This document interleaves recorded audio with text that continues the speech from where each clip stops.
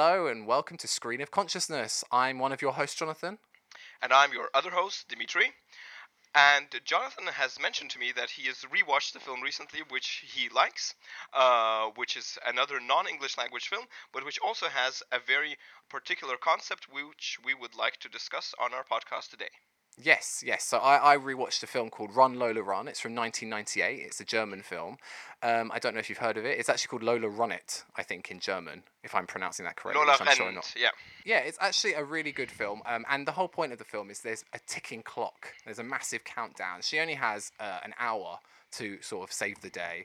And the whole film kind of intentionally is breaking down the fourth wall, and it's not really meant to be a realistic type of film. It's just meant to be a really good thriller.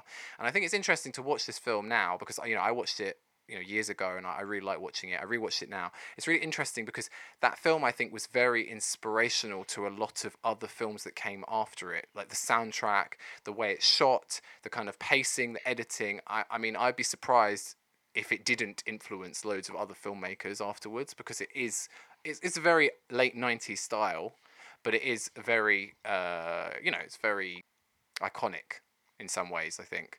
And yeah, I think it's a great film. But I think ultimately, I think we always love a thriller in which there's something that they have to lead towards, that they have to save the day. And I think obviously Alfred Hitchcock was a genius at this. He always had a kind of a ticking clock or a countdown, or you have to do something by a certain point or everything's going to fall apart. And obviously, I think one of his films that I really love the most, which is probably not one of his most famous, is called Rope. And I know you love Rope too, Dimitri. Indeed, I do. It's one of Hitchcock's many black and white films. It's interesting you say it maybe not one of the most well-known now, and also not, I think, one of the most critically acclaimed. And I think that's a shame. It's a 1948 film, and it is famous, and it is acclaimed for one thing, one technical achievement, and I think that achievement is fascinating, but it also overshadows the other quality of the film. But basically, Rope is, I think, correct me if I'm wrong, Jonathan, but I feel like it's probably the first film that's essentially a one-shot film. Which back then was physically impossible because you had to change the film rolls. So there are, in fact, cuts, but otherwise it is shot.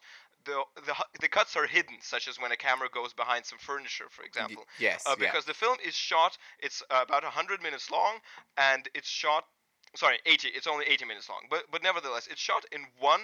It's one continuous shot, which you've seen, I'm sure, uh, several times recently, because it has become a gimmick which is being practiced fairly often. And of course, it's much simpler when you don't have to actually have real film rolls and change them and have lighting and everything, when you just do like a film on your mobile phone or whatever. But back then, I mean, 1948 is 72 years ago. It's an unbelievable technical achievement, and it really works. And I think this is the genius of Hitchcock. He didn't do things just for shits and giggles, as is too often the case now. I mean, it works to create this tension because you have a room full of guests, and we know there's a body in that room, hidden somewhere. We know where, the guests don't. Yeah, and I think as well. Yeah, you're right to say it was a technical achievement. It was. I think there's three cuts in it. I think they did it in three cuts, but obviously, as you said, they do it like so. It's meant to look like it's one seamless film, and it's meant to be shot in real time, and it is. The whole film is, I guess, in real time. All the events unfold, so it's a bit like a stage play, isn't it? Really, and I think this is where some people criticize it because they say, I think people at the time said it's just a stage play. And so, what's the point of making it a film because you're not doing all the dynamic stuff? But I think that's kind of quite reductionist because, as you said before, yes, that is a criticism of it. But then that takes away from the way he's actually filmed it to make that tension really big. And all those big moments happen because it's in one shot, and it's very. I think it's just a very clever film, and also let's not overlook the actual plot itself, which I think is the more important thing of the film, and I think why the film is so good, because as you said, they know that there's a body in the room. We know there's a body, but no one else does, and it's all about these two characters trying to hide it, and that's where all the tension really comes from. And I think it's just such a great film, and it's just really good. And if you haven't watched it, I definitely recommend going and watching it now and just seeing what you think. I mean, it kind of reminds me of Phone Booth, actually, when you talked about modern films that are all done in one take or meant to be in one take. Phone Booth is also kind of a more modern version of that. I think that film came out in 2001, 2002? 2002, I think, yeah. Yes. So that's kind of Colin Farrell trapped in a phone booth essentially by Kiefer Sutherland, who is a sniper. And the whole film is Colin Farrell essentially on a phone trying not to get killed. And I think that film works really well. I think the tension is good, and it's very, it's not done in one shot because it does cut between things, but it is meant to be done in real time, a bit like 24, which also obviously came out at a similar time, and also starred Kiefer Sutherland. How weird is that? Maybe that was no accident. And Phone Booth is directed by Joel Schumacher, recently passed away. Rest in peace, Joel. He was reviled for his flamboyant Batman films, the late 90s offering, or mid-late 90s offerings, Batman Forever and Batman and Robin. But I do think he's an interesting director. And well, he did The Lost Boys. The Lost Boys is a great film, also very camp.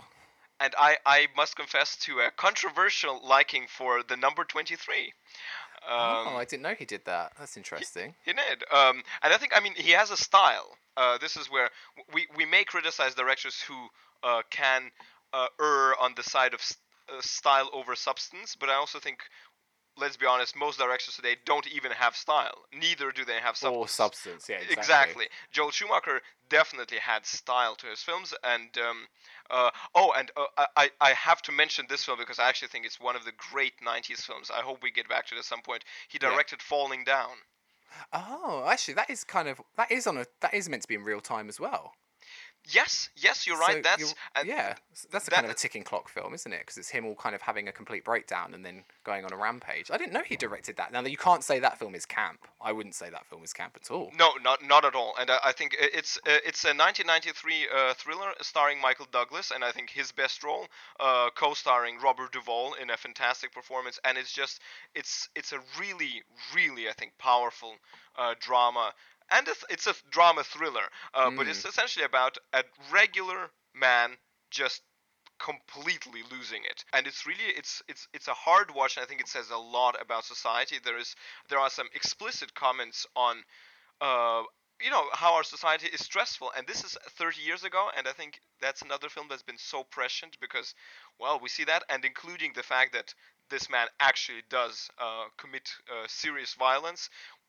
We know this happens quite often indeed. Someone who's the people snapping, and especially in countries where you may have access to weapons more easily, that can lead to serious deaths. And I think we've seen that recently. And I'll stop here, but I just think the effects of the lockdowns and quarantines, which of course have been challenging for a lot of people mentally. I think we are seeing that in different countries, in these stories trickling through of shootings. There's been a lot of that in Russia, just small shootouts, but it's not something that usually happens that often. And I've noted it, and I'm sure that's a psychological side effect. And Falling Down, I think, is an incredible film at mining that. And as you say, yes, essentially it has a ticking clock, because I would say in that film the ticking clock is that this man knows, they're going to get him, of course. He's going on a rampage in the middle of Los Angeles. You can't escape the law forever. It's not going to be a happy ending. He knows that, I guess. No. And that's kind of part of the tension as well, isn't it? Because you want to know what he's going to do next and how he's going to try and get out of it, which is interesting. Another, to get off the serious subject and go on to an even a very less serious 90s film, which has a ticking clock, is of course everyone's favorite film, Speed. Or as Homer Simpson called it, the bus that couldn't slow down. Exactly. That film is so iconic, so massive, such a big hit, made Keanu Reeves a star, made Sandra Bullock a star. I've seen it so many times. My mum loves this film, so she watches it on repeat when I used to live with her, and it was just like I have no objectivity about this film anymore. I don't think I could ever watch it again because it's just been rinsed out to me. I think instead I'd have to watch Speed 2 Cruise Control, the sequel, which of course everyone loves. I say that ironically, but no, Speed, I think, funnily enough, I always thought the best bit of Speed was probably the opening when they're actually not on the bus and they're doing the lift. I actually always thought that opening was really strong, and then the bus bit I thought was always a bit silly, really. There's moments in Speed that I really like, and the ending's funny. I think as a kid, when hashtag spoilers, when the villain gets decapitated on the train, I think that's always quite a funny moment. It's so silly. It's kind of bizarrely gory. but it's always a fun watch, right? And I think it does. I mean, it really does what it intends to do. I think, and perhaps we should have started with this, Jonathan. But let's really define the concept of the ticking clock in films. This is something we know as screenwriters. It's one of the sort of simplest, and I would say somewhat tired now tropes of screenwriting. It's in every screenwriting book. The idea is because of course you want to keep the audience watching, just as we hope we can keep you listening for another 20 minutes. And usually there should be some tension. Films need some kind of tension. A ticking clock is a classical tension device. The idea is that our hero, our protagonist, has a limited amount of time to achieve some kind of goal. Very classically, and it goes back to some Hitchcock films, to old James Bond. There is a bomb with a literal ticking clock attached. If we're talking about action films, thriller films, and the hero needs to fight the bad guys and defuse the bomb, and there should be preferably precisely 1 second left. In some American films now they have 2 seconds left. That's the twist. But I think, as with everything about cinema, I mean, cinema is so fascinating because really at heart it's very simple, but it can also be very complex. And the ticking clock does not have to be this literal, and it also doesn't necessarily at all have to feature only in action films, thriller films. You can have that in dramas, you can have that in comedies. Think about films where there's a wedding that must be called off because our protagonist is a man or a woman, and she or he is the person really in love with whoever is about to be married, and they need to call off, and usually the wedding is stopped when? At church, when someone says, I do have an objection, Your Honor. Yeah. Well, they won't say Your Honor, church, unless they're very confused. Your Honor. Yeah, we're mixing genres here. Basically, that's literally the equivalent of 1 second left on the clock. It's when they're about to freaking put the rings on each other, and you burst in and said, they're married already. Actually, you just reminded me of another 90s film. I feel like we just always talk about 90s films, but a film called Serendipity, starring Kate Beckinsale. Oh and John my gosh! Cusack. Oh, we love Kate Beckinsale. We love Kate Beckinsale on this podcast. But Kate, I mean, that also, the whole film is not filmed in one day, but most of it is kind of taking place in one day, I would say. And it does have that ticking clock element, actually. I just thought about when you said that, because the whole point is that John Cusack's character is going to get married, and the whole point is he himself is trying to decide, should I get married or not? Because actually he loves Kate Beckinsale and he wants Kate Beckinsale to kind of turn up and tell him not to marry his potential wife. I mean, it's a bit harsh on this poor woman who he's meant to marry. I mean, seriously, maybe he shouldn't be marrying her if he's so obsessed with a different woman. But anyway, that's not the point of that film. That's the old pre-Me Too 90s cinema where, yes, all women's lives revolve around a man and making him happy. Exactly. Which actually, ironically, Kate Beckinsale's character has 2 men that her life revolves around making happy. So yeah, it's. But you're right. That is another genre, and also I have to say we did discuss this. Already we've discussed this film, and we will discuss this film more times. But Aeroplane, obviously, classic film, which, as you said, is spoofing.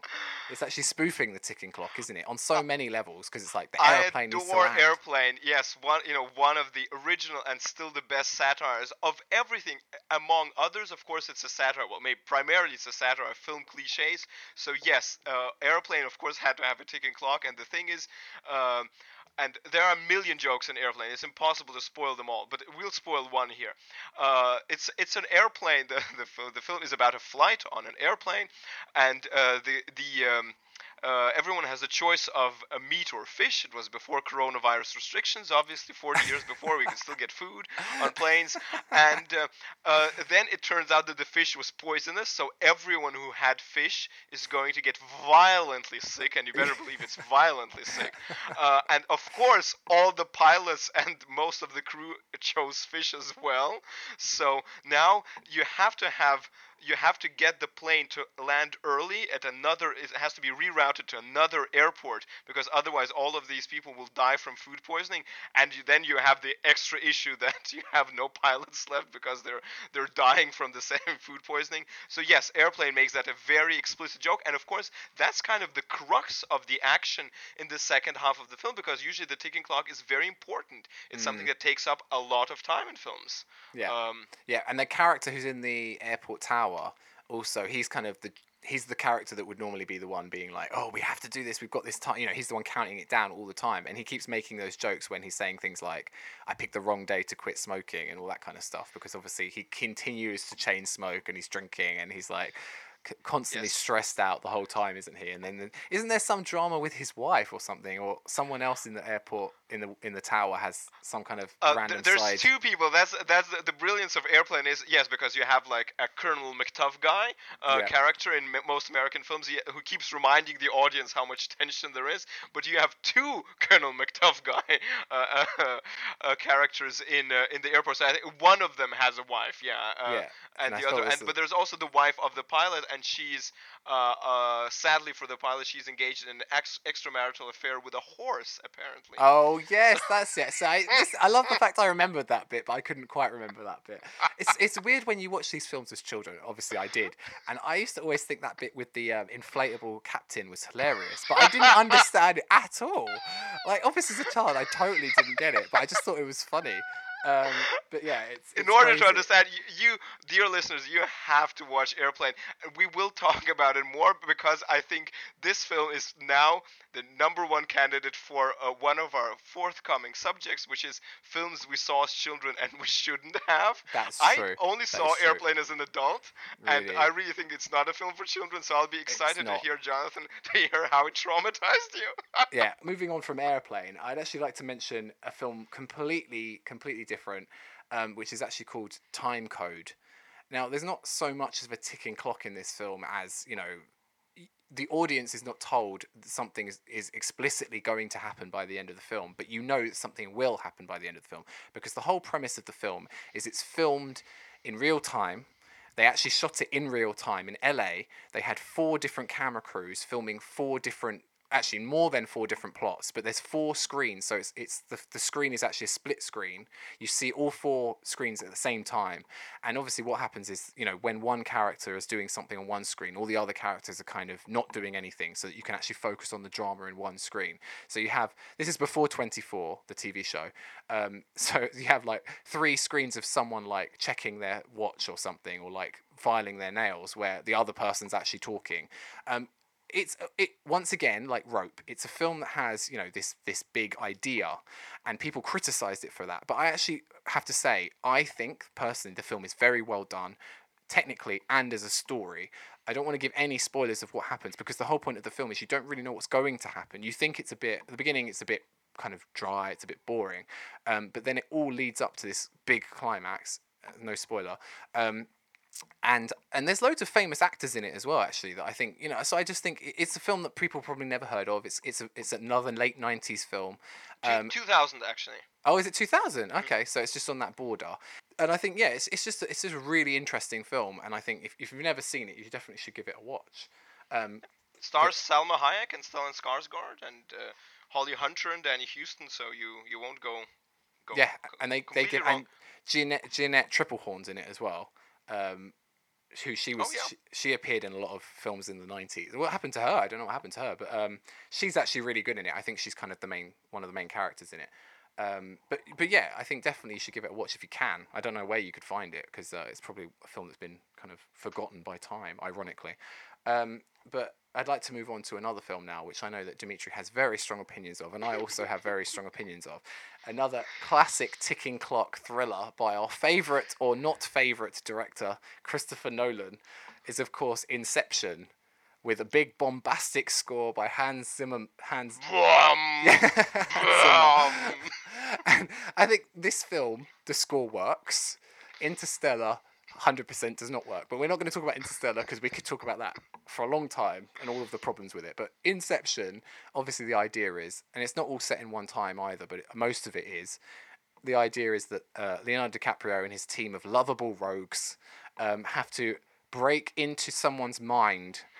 And I love trying to explain this plot. If someone has never seen this film, they just be like, "What are you talking about?" So they have to break into someone's mind and plant an idea that will then change that person's thoughts. That's essentially the plot. So it's and there's for a film there's like 5 layers of time happening at the same time. So I think a lot of people found it very confusing. They try to do the color changing thing, but I don't think they quite do it enough. As in, like, at one point they're in snow. In time 4 they're in snow, and in time 3 they're in rain. So it's like, oh, looks slightly different, but it's not quite different enough, I think, for most people. I personally really like Inception. I think it's really clever. I think it's well made. I know a lot of people don't like it. Dimitri is one of those people. Well, I guess I enjoyed you explaining the idea to me because having seen the film several times, I'm still not quite sure what the hell is going on. But yes, there is a ticking clock because they only have a particular amount of time to be in someone's mind, and yes. then they extend. I guess that's Yes. the interesting conceit of the film, right? That the ticking clock is kind of extended Then changed, several times because the deeper they go into the subconscious of this Yes. person, Yes.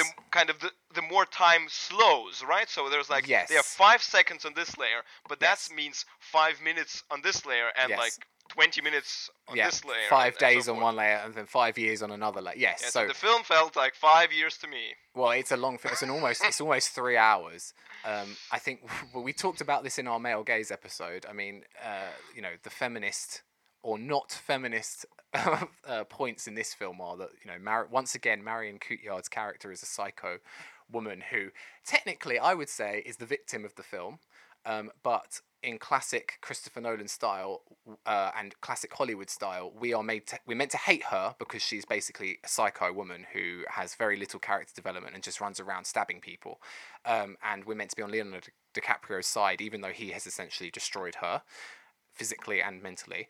And he's the hero. But anyway, we're not here to talk about feminism. We're just trying to talk about the fact that whether or not that layer thing works is a question, because I've read quite a few film theories on film theorists on this. I personally think it works, but as I said, you don't. I think a lot of people it would go over their heads because they've made up rules which obviously aren't real in the real world, because no one can actually go into your mind and simulate dreams anyway. So this whole idea that if you go from another layer to another layer to another layer is just completely fictionalized. And obviously, once again, the conceit was just created to create tension. But I would argue, you would probably argue, that if you can't understand why that tension is there in the first place because you're not getting what the ticking clock is, then there is no tension. So but I think there's tension. But I actually think that the ticking clock element works. I think for me, this for me really is a film that's style over substance, because I guess to me, and especially I liked it more watching it the first time. I think for each time I watch it, I like it less, so I've stopped watching it. Because I just think I love it. when you think about it, it has got to be like one of the most unbelievably neoliberal films of all time, because isn't the whole thing why they're doing it, the reason is just that they need to create some more wealth for already wealthy people, right? Because Yes. this person they want him to sign off on a business deal or something. Yes, they want him to sell his father's company. So yes, he can make more money. I can't remember his name. That's what we're supposed to care about for the very long duration of this film. It's like, I don't care what the business deal goes through. Technically, we're not meant to care about that bit. We're meant to care about Leonardo DiCaprio being allowed to come back into the United States so he can see his children. But I also don't care about that. Why can't they meet in Canada? Well, or anywhere else, because he visits Michael Caine's character, who is his father, in London. Why couldn't Michael Caine just bring the kids over to London? I actually thought Michael Caine was the wife's father. No. I don't. To be honest with you, I actually rewatched this like a few months ago, and I still didn't know if he was meant to be Leonardo DiCaprio's dad or Marion Cotillard's dad.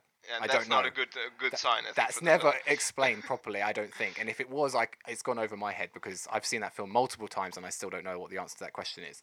But regardless, yes, the kids could come and live in any other country. Why does it have to be America? But anyway, It seems simpler to do that than to go into someone's mind and start changing their memories. Yes, that's true. Anyway, to get off Inception, which I would recommend everyone watch, whether or not they like it, I'd like to talk about probably our final film, which is obviously one of the most famous and beloved films and film series of all time, which is, of course, Back to the Future. Another Robert Zemeckis film. We talked about Robert Zemeckis in a previous podcast. And, Back to the Future, of course, not only does it have a ticking clock, it has a ticking calendar, I guess, because the whole point of the film is that what happens in the past has affected the future, and if he doesn't make things right, him and his entire family and life will disappear forever. And I think Back to the Future uses it very well. And I always thought Back to the Future 2 was better. I prefer Back to the Future 2, and I think Back to the Future 2 is even more clever because they have a double ticking clock, which, unlike Inception, is not 5-layered, it's only 2-layered. But the whole point is he's trying to stop himself from doing what he did in the first film, which I think works really well and is actually really intelligent. But weirdly enough, some people think that the third Back to the Future film is actually the best one, which doesn't really... It does have a ticking clock, but I would say that the ticking clock element isn't really as important, and that's probably because it revolves around Doc and a character who is introduced in the third film, which is Clara Clayton. And I guess at that point, I'm not sure we really care about them as much as Marty McFly. So for me, the shift away from Marty McFly, I don't think is as interesting. But I don't know if you agree with that or not. I honestly am not sure I've seen 2 and 3. It's, What? I guess it's just like the franchise never grabbed me. I was like, okay, Well, I know you don't like time I think travel. it's so dated. It's so 80s and. Get out. Of Okay, here. I'll stop talking. Get out of here now. How dare you? Can't even. I can't believe you're doing a film podcast and you don't like Back to the Future. I mean, in all fairness, like, if you don't like the time traveling concept, then I can understand. But and you're right, it is very 80s. I think this is one time though where making something so 80s actually works because it's set in the 80s and it's meant to be set in the 80s. It's not like a future vision of the world which is 80s, which does happen in the second one, but we can kind of ignore that whole thing because we can go, oh, that future was an alternative future, so it's fine. Because I remember actually a few years ago when it was the date that he travelled into, and everyone was like, where are the flying cars? There's no flying cars now, you know. Everyone wants flying cars. And flying skateboards. Indeed, and it's a pervasive idea, the flying cars. I had a great conversation about it with a friend recently about how stupid it is that everyone expects flying cars, and then I realized that in the science fiction screenplay I'm working on right now, I had written in flying cars. That's because they look cool.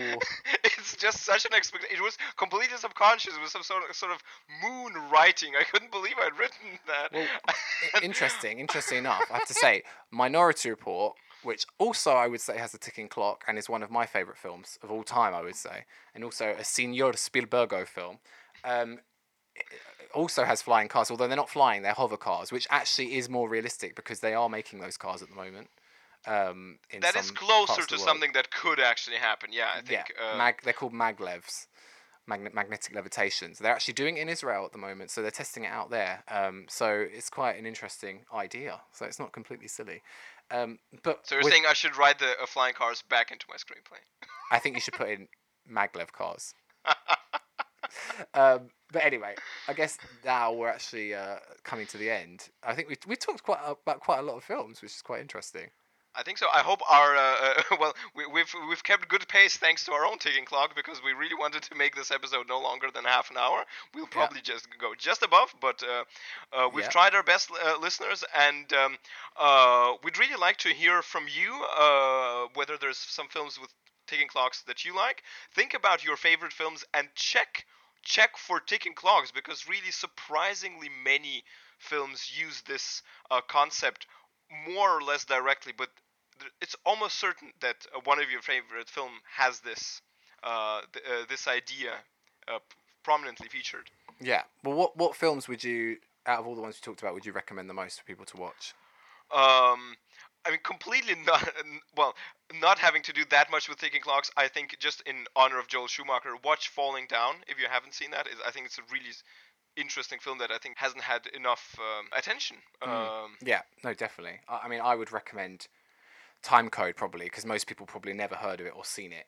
I'd also say watch Inception so that you can then have an opinion. And I guess you can tell me to actually watch the Back to the Future films. Yeah, you need to watch Back to the Future in a row. You need to sit down and watch every single one, and that's it. Watch all three in one go. You have to do that by next time. Yes, Daddy. Thank you so much for listening. Don't forget to follow us on Facebook and Instagram at S of C Podcast and on Twitter at Screen of C. You can send us comments and feedback and even make episode suggestions, and we are looking forward to hearing from you. Take care. Goodbye.